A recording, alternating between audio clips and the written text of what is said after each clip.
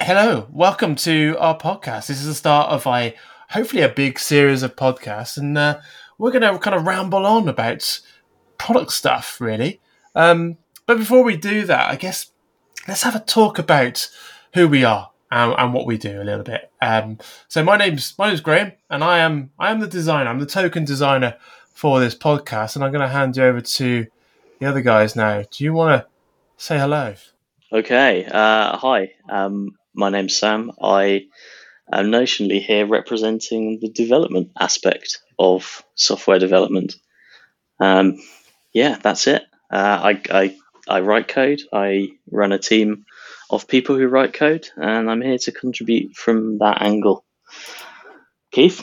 And I'm Keith, and I'm the product guy. So whatever you want to call me, product owner, product manager, The product person, guy. Sounds product like a guy. brand.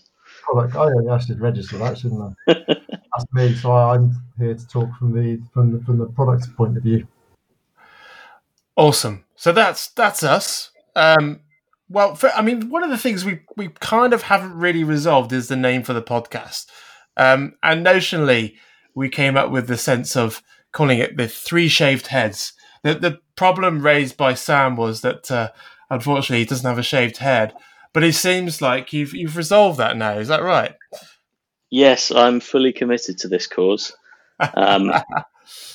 Or I might have just got fed up of the lockdown and shaved it all off. Keith, I know you shaved your beard as well, just in line with the shaved aspect of this podcast. I did. I had a good beard going on, but I got bored, and I think the beard got bored as well because it appeared to stop growing, and it got quite itchy. And I had shaved my head due to lockdown conditions, but then I finally managed to find some form of employment and figured I should probably have some half decent photos and not look like a complete nutter. So I've lost the beard, and the hair is slightly longer now, but it'll probably stay shaved for the time it takes until I can actually get to a barber. I quite like the beard. I was quite sorry to see it go, to be honest. It was good, but it was a bit multicoloured. A bit too much ginger and a bit too much grey and a bit too much brown in it. So, yeah, Awesome. So there we go. We haven't really resolved the name, but we'll stick with the Three Shaved Heads for now. And maybe we'll change that. If you've got some ideas on what you think you should call this podcast, and do let us know. So I've got a few questions, guys. I'm going to put them out there and see how you respond to them. So let's see how you feel about some of these questions. So firstly, who's going to be the first to swear? Sam. I'd agree with that. I don't think so. No, well, let's see, shall we? Let's see. We see you're being quite formal now, are you? I have a radio voice. Very, very good. Where did you put it? Very good. Very good. Okay, and who's the first that's going to use Office Speak? You know, things like TouchBase and Loopin, all that kind of stuff. I think you just did. Oh, well, actually, I've got a funny anecdote on that. This may result in me swearing for the first time as well, actually. The lockdown is causing strange things to happen. We're all working at home at the moment, and it was lunch once, and I had this week I had a meeting at 1 p.m. and I was downstairs with my wife, and she said, "Oh, what time do you want to eat?" And I said, "Oh, I've got a hard stop at 1." And she went, "You what?" And I realised I'd crossed the boundary of work speak to home speak. And she works in a hospital, so she'd never heard this phrase before, and then I had to explain. Interesting. They don't use that kind of language in hospitals. I guess they're probably I think probably a hard stop refers to something very different in a hospital. Yes, I guess there is that kind of morbid thought there. Okay, cool. Who do we think is going to be the first to accidentally expose some personal data? Well, I think that was me, wasn't it? Just then, that I'm married. Oh, yeah. Oh, yes, that's true. That's true. Yeah, absolutely. I'm firing on all cylinders tonight. And who's going to be the first to crack open a beer? I think actually we've all agreed to crack open our beers. So I'm already doing it. I'm about quarter of the way through mine already. Likewise, yeah. And your tipple of choice today, guys? I've gone for a Battledown Brewery Original, which is brewed in Cheltenham Spa in the Cotswolds, and is chestnut brown, malty, nutty, a bit treacly, and very full-bodied, and it's very tasty indeed. Sounds great. Very good tasting notes there, I have to say. And Sam. Well, look, I didn't know our beer would be such a topic of choice. So, had I done so, I'd have picked one of the far more interesting beers I have in my fridge. But as it is, I am drinking a Brewdog Punk IPA. Other beers are available. Well, it could have been worse. You could have had a shandy, or maybe I don't know. Yeah, there were worse drinks. I mean, Brewdog's not bad, is it? Really? Or is it? No, it's a good beer. I got a box of about 24 for £6 because the corner of the box was damaged in Sainsbury's. So there you go. I'm a cheapskate as well. Well, I would have gone for that deal as well. Very good. And okay, who's first? Who's going to be first to have their Wi-Fi go down? It's going to happen. Well, I'll let you into a secret. I'm not even on Wi-Fi. No, me neither. I'm hardwired into my fibre to the property connection, so it ain't going to be me. Same. Oh wow! Well, I guess your connection could still go down there, Maybe. which seems to be happening to me quite a lot at the moment. I guess it's going to be you then. I think it probably would be. I mean, I seem to have a problem with my mesh router that it goes down regularly, at least once every day, which is rather disappointing. And I can see it because all my security cameras. I have quite a fair few of them. They seem to keep alerting me to the fact that they are no longer recording. So that continues at certain points in the day. And finally, just the last kind of question to say: who's going to say the first thing that's libelous? I don't think any of us are. I think there'll be no editing required here from your part, Graham. So I'm glad to hear it. I don't think I could afford a lawyer to review our content. So, although, do you know what I did here? No, I'm not going to say that. I'm sure if it did come to it, we could edit it out. I quite like this. Can we just spend the whole podcast talking about beer and answering random questions? I think beer will take centre stage in many of our podcasts, I'm sure. So I think we've got the kind of pleasantries underway. Let's kind of talk about a few things that are quite topical at the moment. The main thing that I think we have been talking about outside of the podcast is the NHS app. And I guess before we go into working over the morsels of the news clippings, what do we collectively know about the NHS app? What's it trying to achieve? We should probably make clear for when this is in the historic archives that we're talking about the coronavirus contact tracing app, not just the NHS app. Because obviously people will be downloading this podcast for years to come as a historical data source, I'm sure. Well, do you know what? I didn't realise there was another NHS app, but I did download that a couple of weeks ago by accident. The other one's actually really good. We should talk about that in a different podcast. But let's keep topical. So the contact tracing app, which is what is the official name? Is it the COVID-19 app? Is it COVID-19, and that makes it.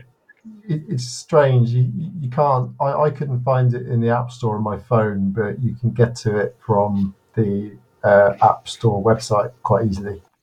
Oh, that's interesting. I wonder if they've done something with Apple and Google to hide it while it's in the trial phase. Well, this is it. It looks like they may have done, but to be honest, if you search for it in Google and you find the NHSX website, that there's great big links to it on their homepage. So it's although very hard to find in the app stores themselves, you can very easily find it in a browser. Okay. So you can download it right now. Is that even if you're not in the Isle of Wight? Yeah. Interesting. Okay. So what we know about it is it was launched, what was it, a couple of weeks ago in the Isle of Wight as a little limited trial to see whether it was successful. And I guess the idea is that it's going to allow you to find out whether you came into contact with people who had COVID-19, and therefore alerts the people around that people throughout the day. So this is my first point of contention. Being the product guy, I've been looking outwards to human needs for this app as my starting point. And what struck me straight away on the App Store is and highlighted to me what I think is possibly not necessarily an issue right now, but something that the government and the NHS will need to be careful of as they go forward. There are some screenshots of the iOS version of the app, and they have one of the screenshots showing as a page called How This App Works. And I'm on the page now. I'm going to read out to you the first sentence. It says, this app will use your phone's Bluetooth to detect if you are near someone with coronavirus symptoms. So that's just not going to happen. That's not what it does. If you look at the Google Play Store, it's the same screenshot, exactly the same sentence, exactly the same screenshot. It says, this app gives you advice if you have been near someone who later develops coronavirus symptoms. So this is my main concern with this is I fully imagine that most of the general public probably not really that familiar with technology, what can and can't be done. And their main human need right now, I fall into this, when I go out, I'm thinking, right, I need to make sure I don't come into contact with the virus. So I'm concerned that unless the messaging is really clear, people are going to think, right, if I have this on my phone and someone near me's got the virus, it's going to tell me. And actually, when you look at that screenshot on the iOS store, on the App Store, it kind of reads like that is what it would do. And that's just not how it works. And that worries me straight away. And do we know how it works? How does it work in practice? I've read up. My understanding is that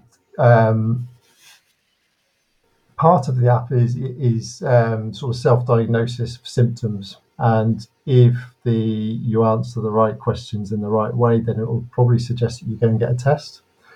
And I think that's at the point where it then starts to look for your recent connections with other people and sends an alert out.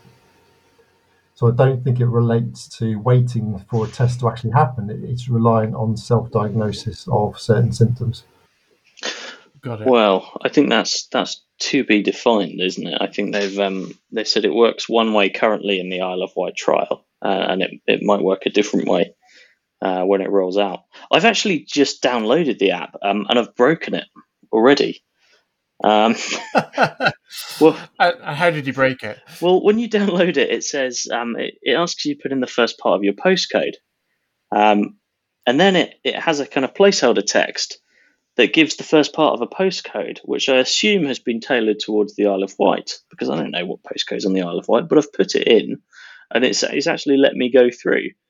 But now I can't go back and change the postcode, so I'm registered as a resident of the Isle of Wight, and presumably I'll never now be able to use the app in my current postcode.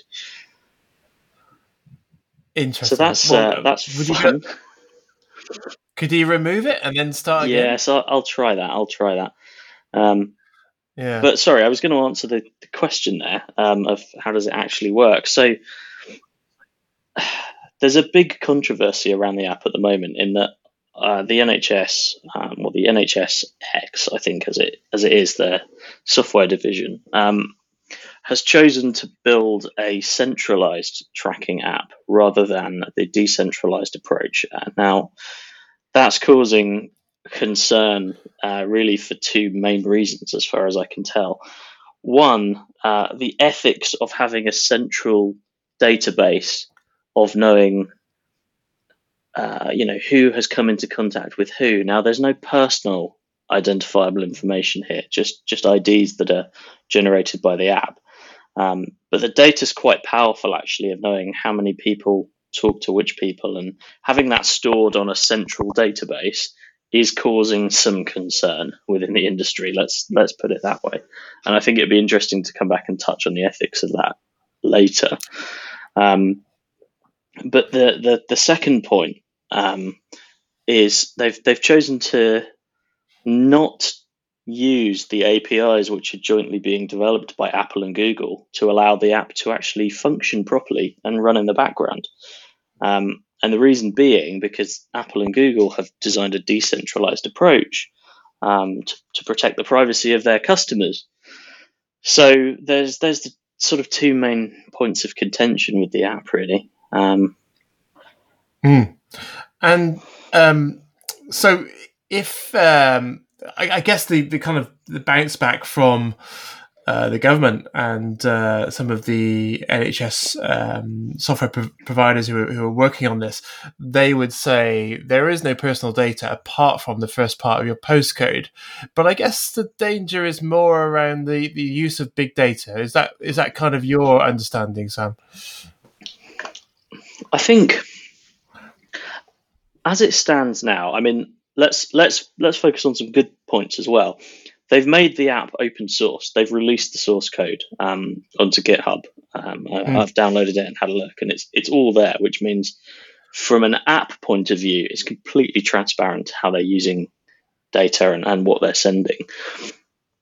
And as it stands, there's no personal information that gets transmitted. But what's more worrying, I think I shared this article with you guys earlier in the week. There's an article on Wired UK, which does a really good job of outlining some of the potential future phases of the app.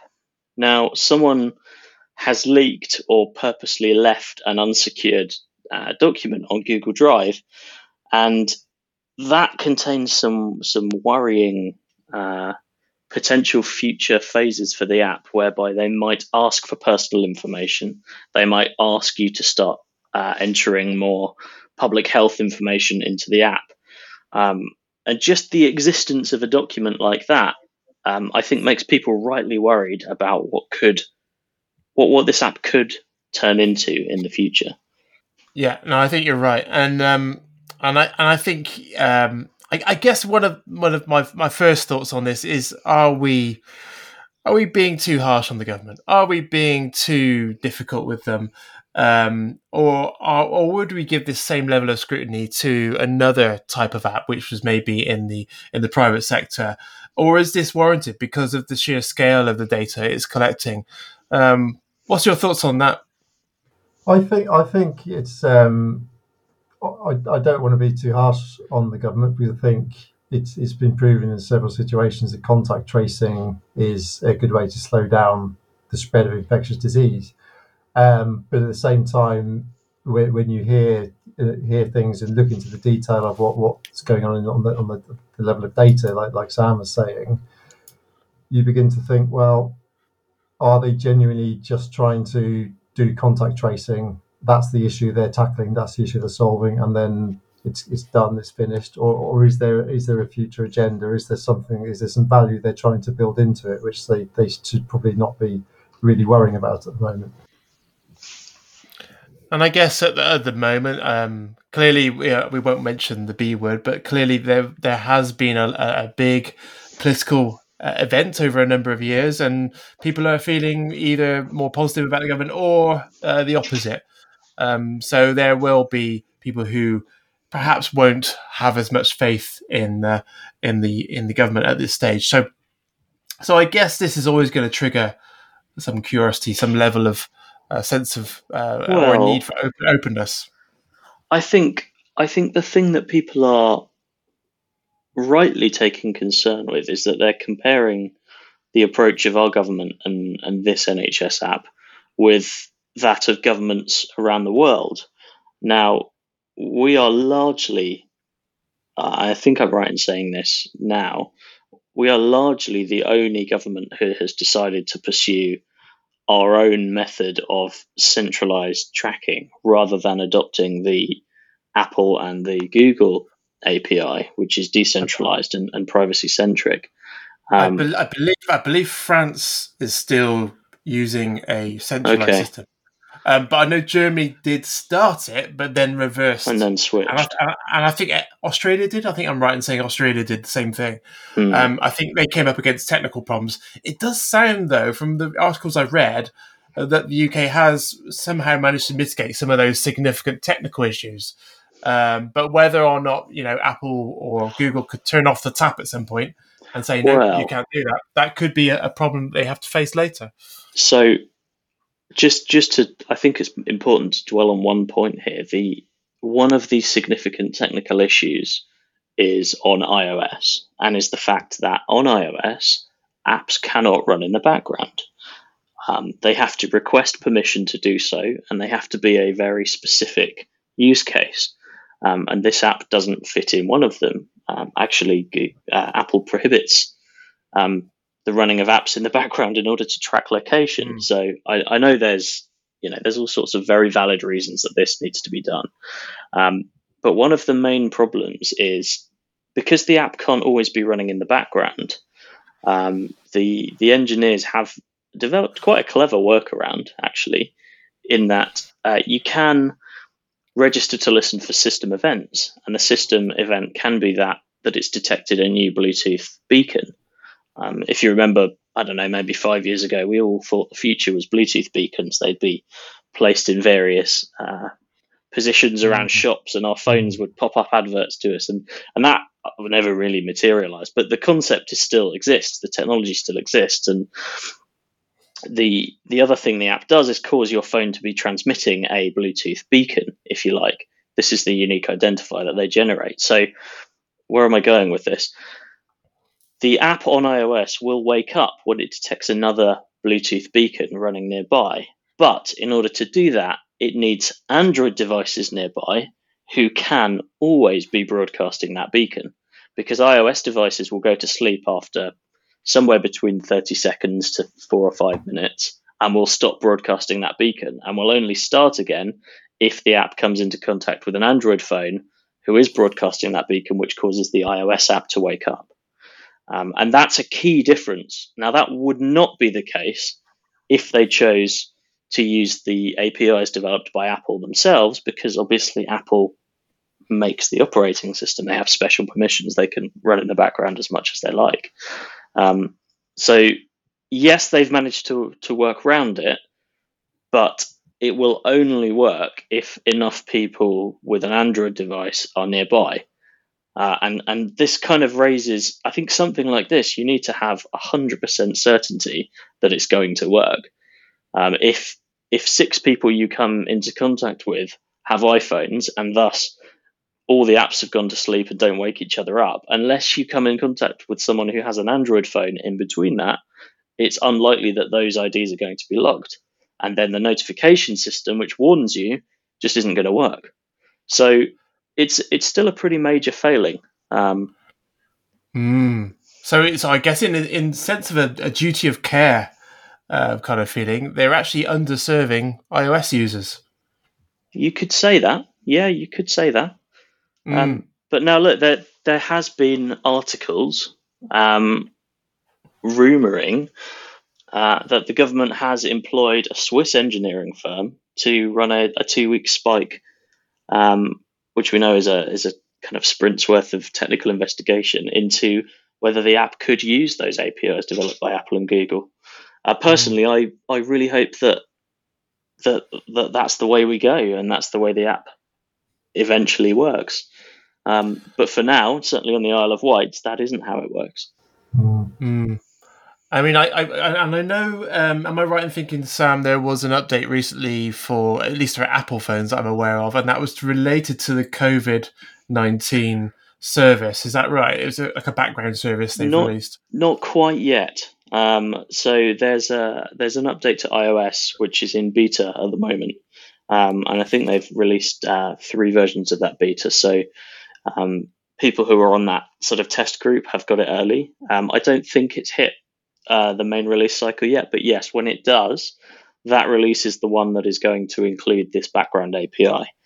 But from what we know, the NHS app won't need that service. Is that true? Yeah, because they've decided, as it stands, to build their own. But it relies on this network of beacons, mostly on the Android side, and that is the kind of the problem, if you like, the breaking point of this service. Yeah.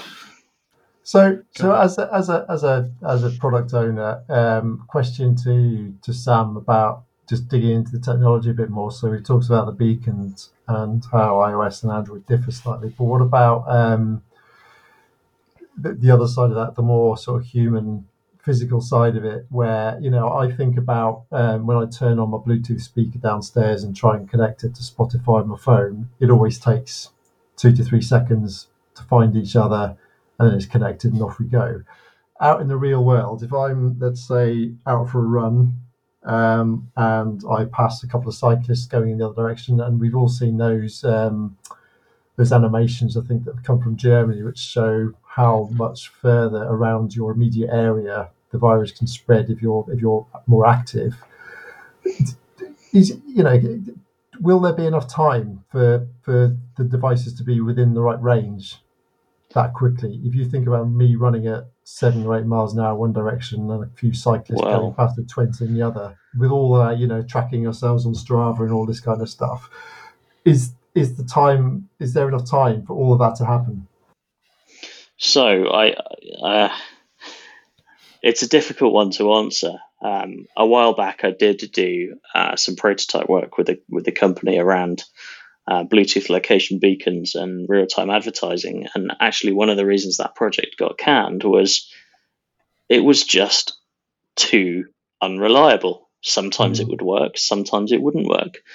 Now, that's probably still the case now, and I think this is where I would like to see people questioning the government or the NHS around: is this app designed to detect when you walk past someone on the street, or is it designed to detect when you've spent a significant amount of time with someone, i.e. you've sat on a train next to someone? I'd be much more confident in the app working in those cases than walking past someone on the street. And a cyclist coming past you in the opposite direction, I think it's very unlikely to pick up that Bluetooth beacon, but it will in some cases. And so we kind of get back to the question of, is some cases better than nothing, or is it giving a false positive? I don't know. This is where I also think Apple and Google will have a much better chance of having that work well and reliably, because they can control it at the operating system level. And I guess we've always known apps which have suddenly been pulled out of the App Store because suddenly Apple have said, no, you can't use this functionality in this way. So that is always a potential worry for the NHS in this scenario.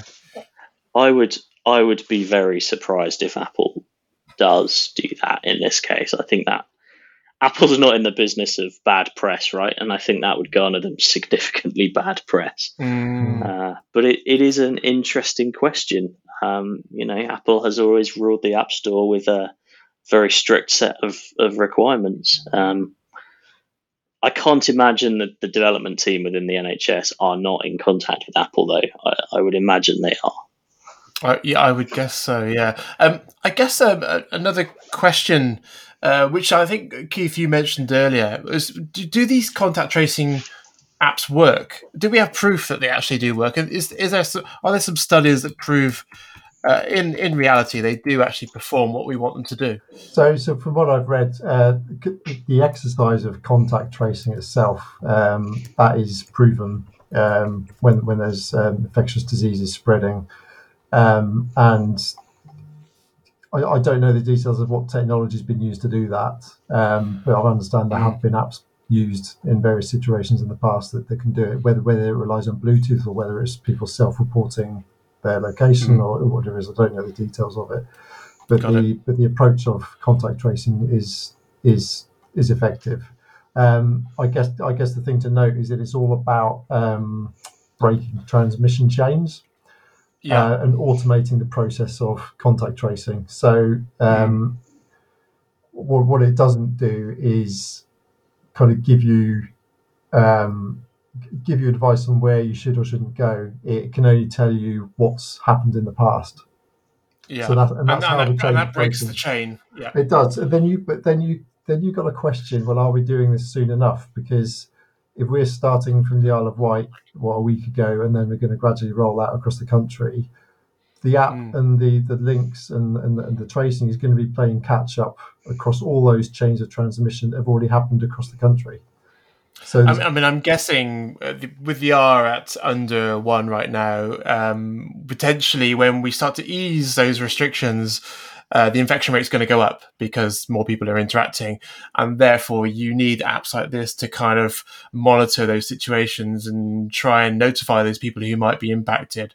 I'm guessing that it was South Korea who've been particularly successful at managing this virus. They must have some kind of similar contact tracing app over there. Has any of you heard of that? I haven't, no. I've read a few cases of a few countries doing it. I know India's seen some relative success, but I know I've been reading that they have mandatory download for government and private sector employees, and they've had 100 million people install it so far. But it's kind of enforced, and there's some quite severe penalties if you don't do it.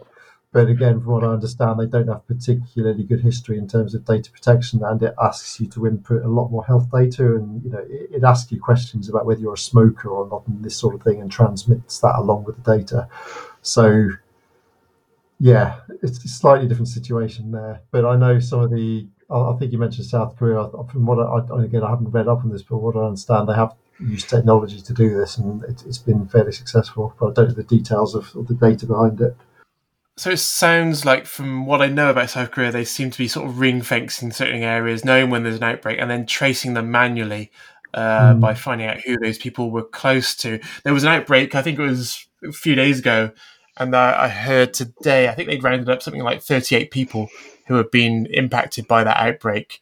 So they're clearly hot on this in terms of a physical way. Yeah. I guess okay.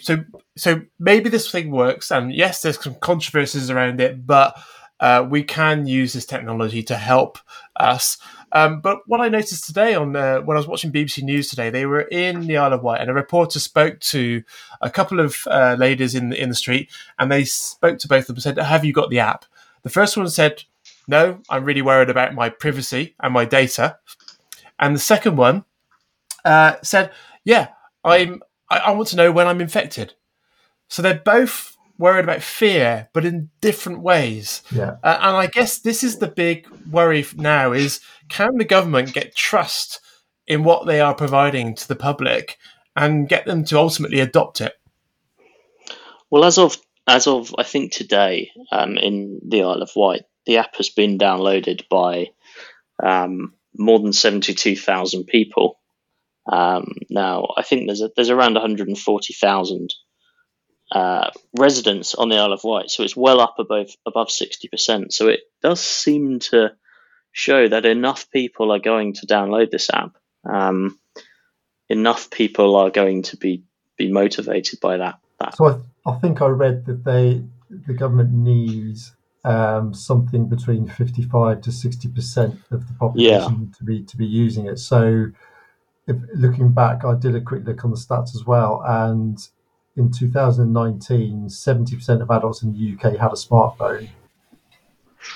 So I don't know, I can't work out in my head, if half of that 70% took it up, would that equate to just over half of the population or not? So if we see the same adoption across the UK as we've seen in the Isle of Wight, it would equate to roughly 80% of all smartphone users. Right. So it's pretty impressive. Yeah, and I can't think of any other case where an app would have such mass adoption, especially an app developed by the government or by a public body. We should point out at this point, though, I think, it's probably a question for you guys. Personally, I think the app is a good idea. I definitely think it is a good use of technology to solve the problems. I know we're sort of talking around the potential flaws, but I don't want to be misconstrued as suggesting that the app is a bad idea and we shouldn't be doing it. But what do you guys think? I think it makes a lot of sense. But I was trying to think what would the alternative technologies be that we could use, and I don't think there are any realistic ones that would potentially give the speed that this gives. And I've heard several times that when you're battling a pandemic, speed is one of the most important things. You don't have time to stop and necessarily think about things too much. You've got to act quickly. And the kind of 2 points I want to raise here. One is, I wonder whether, just thinking back to what Graham was saying about looking for occurrences in a slightly wider geographic area before then manually going and doing the contact tracing. I wonder whether there's a bit of a missed opportunity in using triangulation from cell phone masts. So even if your phone is in contact with one cell phone mast, there's not that much you can do. But if you're within contact with just 2 cell phone masts, which is probably quite likely in populous areas, you can triangulate down to roughly a kilometre. And then I just wonder why I've not really heard anything from the mobile network operators and what they could be doing on that basis. That's a really interesting point, because the difference between the technology you're proposing compared to the technology of the app, the Bluetooth beacons, is that triangulation gives you an actual physical location in the UK. So it's worth pointing out, even though this is a centralized system, no one will be able to see exactly where you are. There is no location that is sent with your phone other than the first part of your postcode, which equates to a pretty wide area. However, one of the other things I believe that was in the leaked document that was on Google Drive was whether in the future they would ask for location information to be able to track not only that outbreaks are occurring, but where are they occurring. So, my take, why haven't they used triangulation? Because that would give you physical distance, and it would probably be torn to shreds by the press over kind of privacy concerns, and probably rightly so. But who knows what's in store for future versions of this app. Yeah, and the other thing that I've been looking at when I'm comparing the way that the systems work in different countries. So Germany, this relates to alerts. So what happens when someone is identified as having potentially having the virus. So the German system will only send an alert out to contacts that you've matched with, you've come in contact with, after you've had a positive test. Whereas in the UK, and I'm on the website now, the notification is triggered when you've got symptoms, and it uses the contact risk model that I know we've heard about in the press. And again, so that relies on self-diagnosis. So I can't help feeling that there's probably some potential for a reasonable amount of false positives, but also people just entering symptoms in the app just for fun. And I think I think some people will have coughs anyway, just through hay fever and other kind of ailments that happen generally, even when you're self-isolating. So you are going to get these false positives, and I wonder whether if you think about the infection rate, I think I heard the other day that for every death there are 1,000 infections. So if that's the case, and if you think about one infection, if someone reports themselves as being contracting COVID-19, how many other people are going to be impacted, especially if they are going to work on crowded tubes or on buses, or they are working in factories with other people? You can see how that sphere of is going to ripple out to lots of the population very quickly. Well, so this is a point that I thought, maybe I'm wrong, I thought when this is rolled out nationally, they are looking to link the notifications to actual positive tests. So you would report symptoms on the app, but that in itself would not be enough to trigger a notification.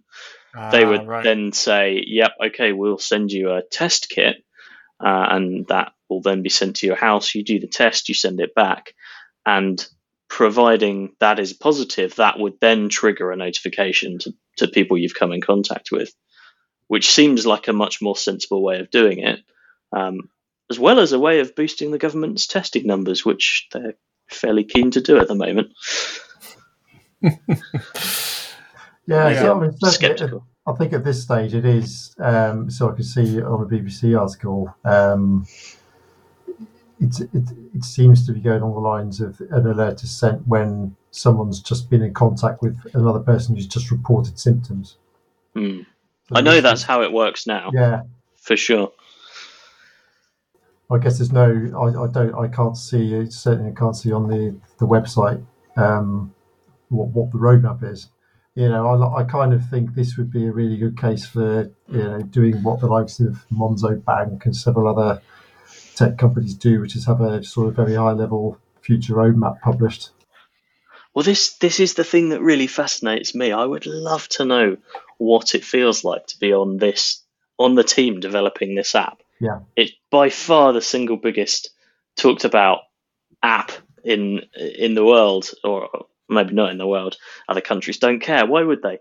In our country right now, and there are so many ethical and moral implications of the decisions behind these features. I just would love to be a fly on the wall in those planning sessions and roadmap sessions. And I think that is one of the most interesting things about this app is the staggering time that it's had to be developed in. I'm guessing it probably would have been started start of March, maybe. They may have started getting the team in place and putting the contract out. So they haven't really had an awful lot of time. And so I guess one of the things that I'm hoping is that in the same way that we would write our user stories and react to user feedback and act on the best interest of that user, we will accumulate information along this way, and all this barrage of concerns and worries from both journalists and the public hopefully will be consumed into that development cycle, and they will adapt very quickly. I do know that the trial in the Isle of Wight has been delayed slightly. It's gone on a little. It's been extended a little bit longer than they planned for it.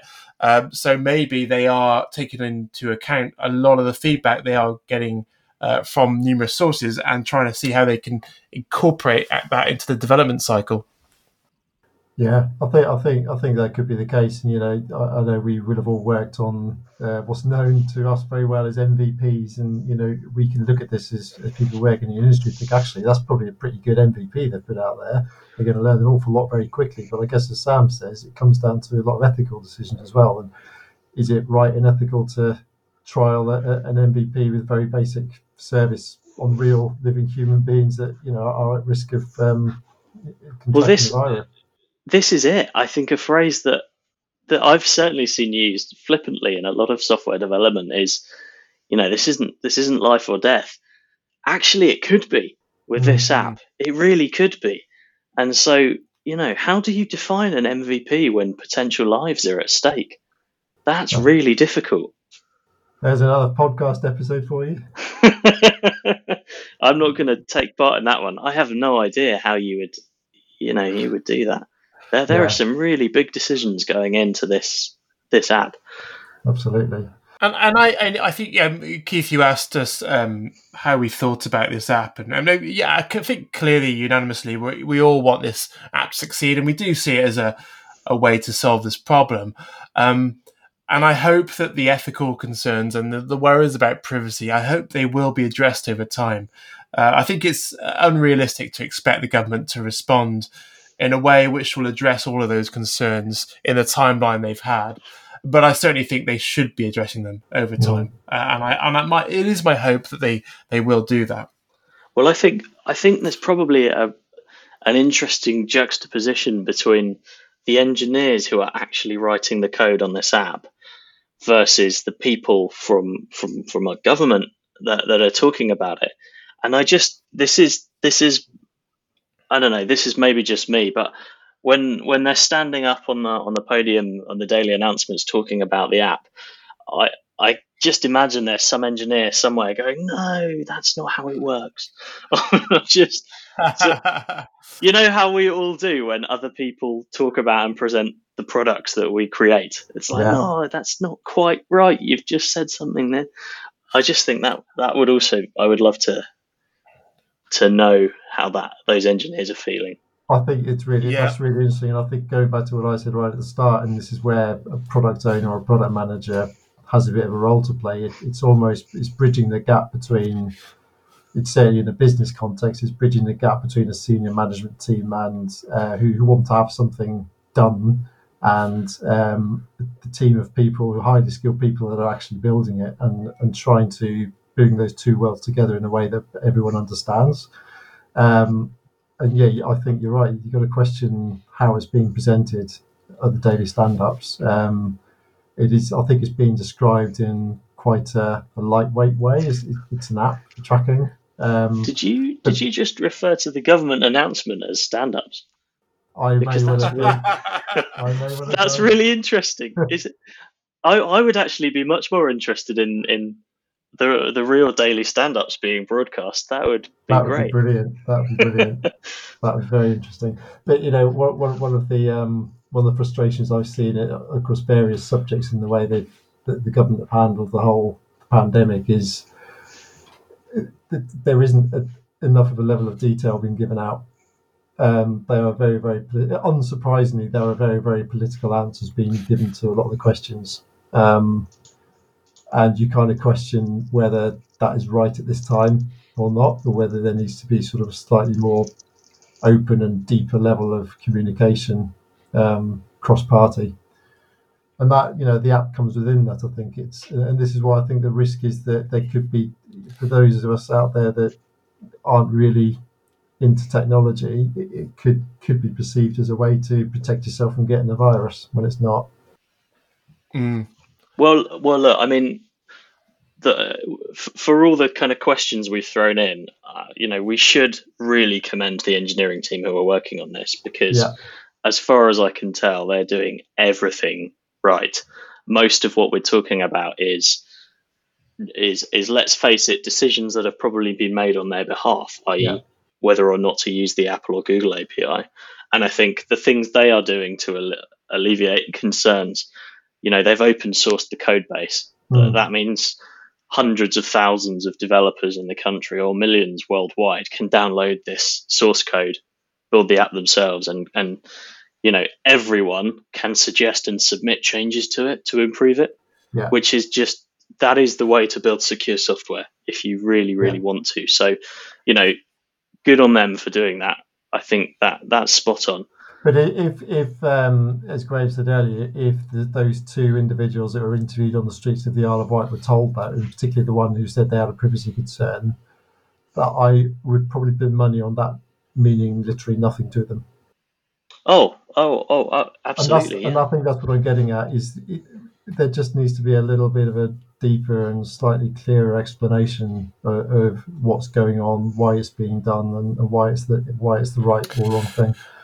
Which I think has been done by the government. The trouble is, it's been kind of dampened by lots of other well-known figures in this realm who know their stuff in terms of the legal aspects and also the privacy laws. So I think the government do need to come back again. They need to look at what everyone is saying, and they need to address some of these concerns. I guess one of the things I wanted to put out to you guys is, what's your thought on, in terms of a percentage chance of it happening, how much do you think it will happen that we will move to the decentralized model? I think you've got to. I think one of the big blockers for the route we're going down at the moment is when international travel opens up. So, you could take an example even closer to home. So, Northern Ireland, for example. What happens when you live quite close to the border and then you're able to start travelling again, and you mix with other people from Southern Ireland, and there's no way of using that app with them? I would imagine that the Google and Apple solution would go a long way to alleviate that. So you could then get on your train to France, or you could fly to Germany for business in a few months' time, and the same app would still be able to work if we went down that decentralized route. Well, yeah. So there is no app. There is no app, to be clear. You don't necessarily need an app with that to work. And I mean, you need an app to opt in, because it's going to be an opt-in thing. But the Apple and Google model very much is designed to be worldwide. 100%. So does that mean, for instance, that we could download the app for Germany and we could use that instead? Well, I expect apps will be restricted. You can restrict apps to different geographies. So I imagine each country will restrict their app to their own geography. Or their own app store, maybe, I guess. Yeah. The app store is regional, isn't it? Yeah. So we talked about the kind of the decentralized model, and I guess you're thinking they will move, Sam. Is that right? You're thinking the same way? I think, well, it's difficult. I think probably the government will need to find a way of doing it without losing face. And I don't really want to comment on that, but I think from a technical point of view, I would imagine probably the engineering team are shouting really loudly, guys, this is the way to go. Use this API. This solves all of our kind of underlying technical issues. You should use this. And I think it's difficult because it's probably depends on how much pressure the government gets from, the public or journalists and the media. I would like to say that they'll move to a decentralized model. They do seem to be warming to it in the press. Some of the announcements I've been seeing is that they will look at lots of different technical solutions during this product development cycle. So that does allude to the thought that they may go in a different direction. I would like to think that they're following a very analytical approach here, which is, divide and conquer. Try as many approaches as you can and use the one that works the best. There's just too much at stake here to not do that. So I guess the one question I'm not going to ask you guys, and I definitely don't want you to ask this because I think it would be slightly irresponsible of us, is to ask you whether you will use the app. And I certainly have my strong feelings one way, but I think those could change quite easily. How are you feeling about using the app? So are you asking us or are you not asking us? Because it sounds like you're asking us. I guess. Are you? Do you still hold some concerns, whether or not you will use the app? I'm gonna use the app. Yes, whatever form it takes. I don't generally buy into conspiracy theories about intentions of other use for this data. I think the need at the moment to save human life by potentially installing an app outweighs those concerns. I think it's right that those concerns are challenged and thought about. And probably a good point here is it's not just the government using this data in a malicious way. People are also very worried about bad actors, so people compromising the system, hackers, if you like, and gaining access to this data. But look, as it stands, personally, the benefits to us as a society far outweigh any potential negatives for now. That might change if the app starts requesting location data or more personal information. Then that's a big no-no for me and probably a lot of people. But as it stands at the moment, I'd be happy to use it. I'd be even happier if it was using the APIs provided by Apple and Google. So I'm with Sam on it. In fact, I've already been using an app to help a study that King's College London and NHS Wales are doing, where I almost probably since around about the beginning of April, sort of mid-April, probably I've been reporting how I feel each day and whether I've got any symptoms or not. And at the moment, I think there's about 3.5 million people contributing to that. So what's that about? Was that 5% of the population? So whether that research helps with the government project or not, I'm not sure. But I've been doing that anyway because I feel like technology has got a big part to play in helping. And I think I'm with Sam. I think I would use the app to start with, and I'd keep a close eye on it as to what the future developments are, as to whether I carry on. Is that the Zoe app, the COVID-19 right. Zoe? Yeah. I did hear something about that last week. They were saying they think there's some research going on that they think there's a link between levels of estrogen and contracting COVID-19. I'm not quite sure of the details of this. So they started asking questions in that app about that, and I don't quite know how they were phrased or which audience they were directed to. Mm. But I'm guessing these in some ways that's kind of personal data, right? It must be personal data. And you could see how these apps could progressively ask you for more, to disclose more personal information over time. And of course, you want to do your civic duty. You want to do the right thing to help and support everyone else in your community. But there may be a point where people say, no, I don't want to give that. Agree. I mean, I think a point that's often missed, there are valid reasons to give personal data to apps like this. And from a technology point of view, there are secure ways to do this, to process this, to hold this, to store this. I think a lot of fear comes from the fact that it's a kind of centralized government, and what could they possibly tie together by all the different sources of information they have. But B, we've seen a lot of examples of where this data has not been stored properly by companies and has not been processed properly, and hackers have got in and taken the data, and then that makes big news stories. So it's worth, in the interest of presenting a kind of fair picture, there are valid reasons to give personal data to things, but that has to be a decision that each and every person who wants to use it is comfortable in doing. Agreed. And I guess the biggest crisis right now in the UK is probably the care homes. If you have people working in care homes or contractors doing cleaning or making food, you can see how that would be a very credible use of information, because you are effectively protecting huge numbers of people. Well, and I think one thing which we haven't yet seen that we may do when it rolls out nationally is employers of certain people requiring them to have that app or some sort of app. And for me, that's a line where it gets very, very difficult to justify the morality and the ethics behind that decision. It's not necessarily wrong, but can an employer require you to do that and give your information to a third party? Probably not.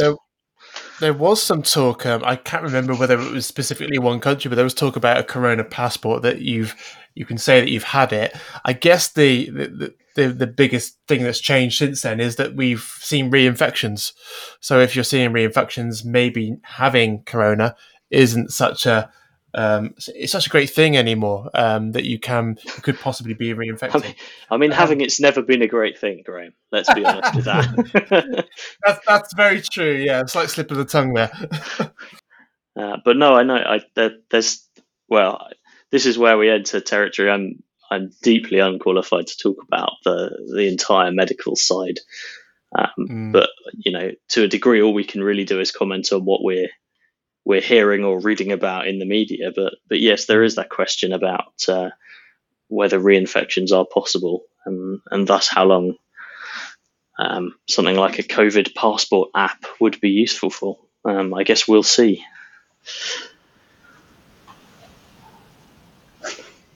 Awesome. Shall we wrap it up, guys? Well, I think we've probably rambled on long enough. I mean, if anyone's still here, then maybe there should be a prize or something. I've still got beer left. That sounds like I've been talking. It's surprising. Well, no, I finished my beer a while ago, and you're obviously not paying attention to the recording software, because I did ping you about 20 minutes ago to say, can we have a break? Because I could have gone and got another beer, but never mind. I think Matt wanted a loo break or something. Well, that too, yeah, but never mind. No, yeah, we should probably. Yeah, I don't know who's in charge of the edit. Next time we'll have that chat in a different tab that I permanently on my screen, because I've been looking at everything else but that. There is this thing at the moment about this communal listening, isn't there? You go and listen to your favourite album together at the same time. You sync it up and you talk about the artist and the music at the same time. It does. But I guess you could do the same thing with beer, right? Yeah. You can have the same drinking. Beer.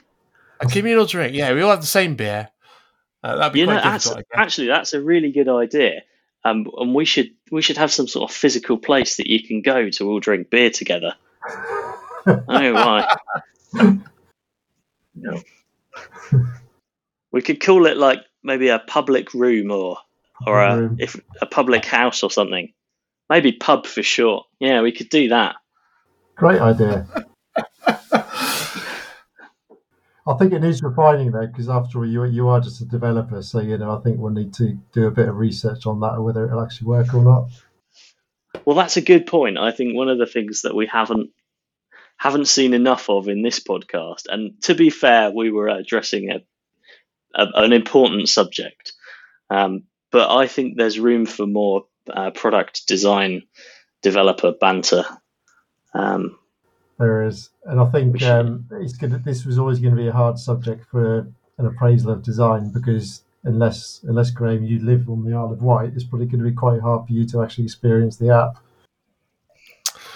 Well, I mean, I guess it's not really about me; it's about those users, and I guess seeing those users or potential users of the app on the Isle of Wight today made me realise that the reaction is fear on both sides, which is not a great starting point to start with when you want to create adoption. But clearly, if the adoption figures are looking good, then maybe it's the best point. Best to worry about. Maybe all future marketing campaigns should be predicated on fear. Many of them are, I think. And this is why I'm just in development.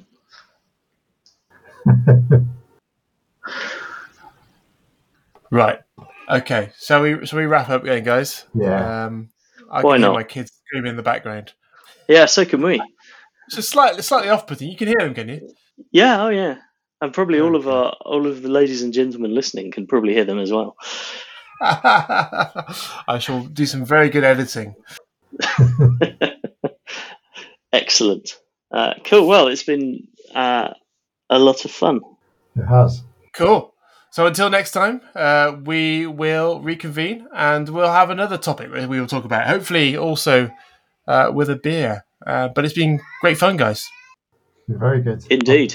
I think we need to have more arguments next time and not agree so much on everything. Well, let's pick a less serious topic. Yeah. And we can do it justice with arguing. Arguing and beer, great combination. What could go wrong? So, if you have some ideas on what you think we should be talking about next time we run this podcast, do put them in the comments. Let us know what you would like us to dissect and talk over in some detail. To argue about, really. Let us know what you want us to argue about. Yes. Find something provocative, something that we can talk about, but hopefully not beer, because I'm sure we'll mostly agree on beer. I think I'd like to throw one into the ring just while we're here. Should designers code? That's a good one. We should cover that at some point. Oh, yeah. Don't get me started. That's a good one. But we could follow it up with should developers design. There you go, two right out of the back. Ways. Oh yeah, I'll better shut up because I'll start doing it now if I'm not careful. There's a lot of thinking about that. Yeah. I think jobs are big. Certainly when you're in the agile realm, jobs are becoming interchangeable. It just happens naturally. So yeah. Let's not use all our material. Let's save it for another beer. Let's do that. Yeah. Cool. All right, guys. I will catch you later. Thanks for listening. Thank you.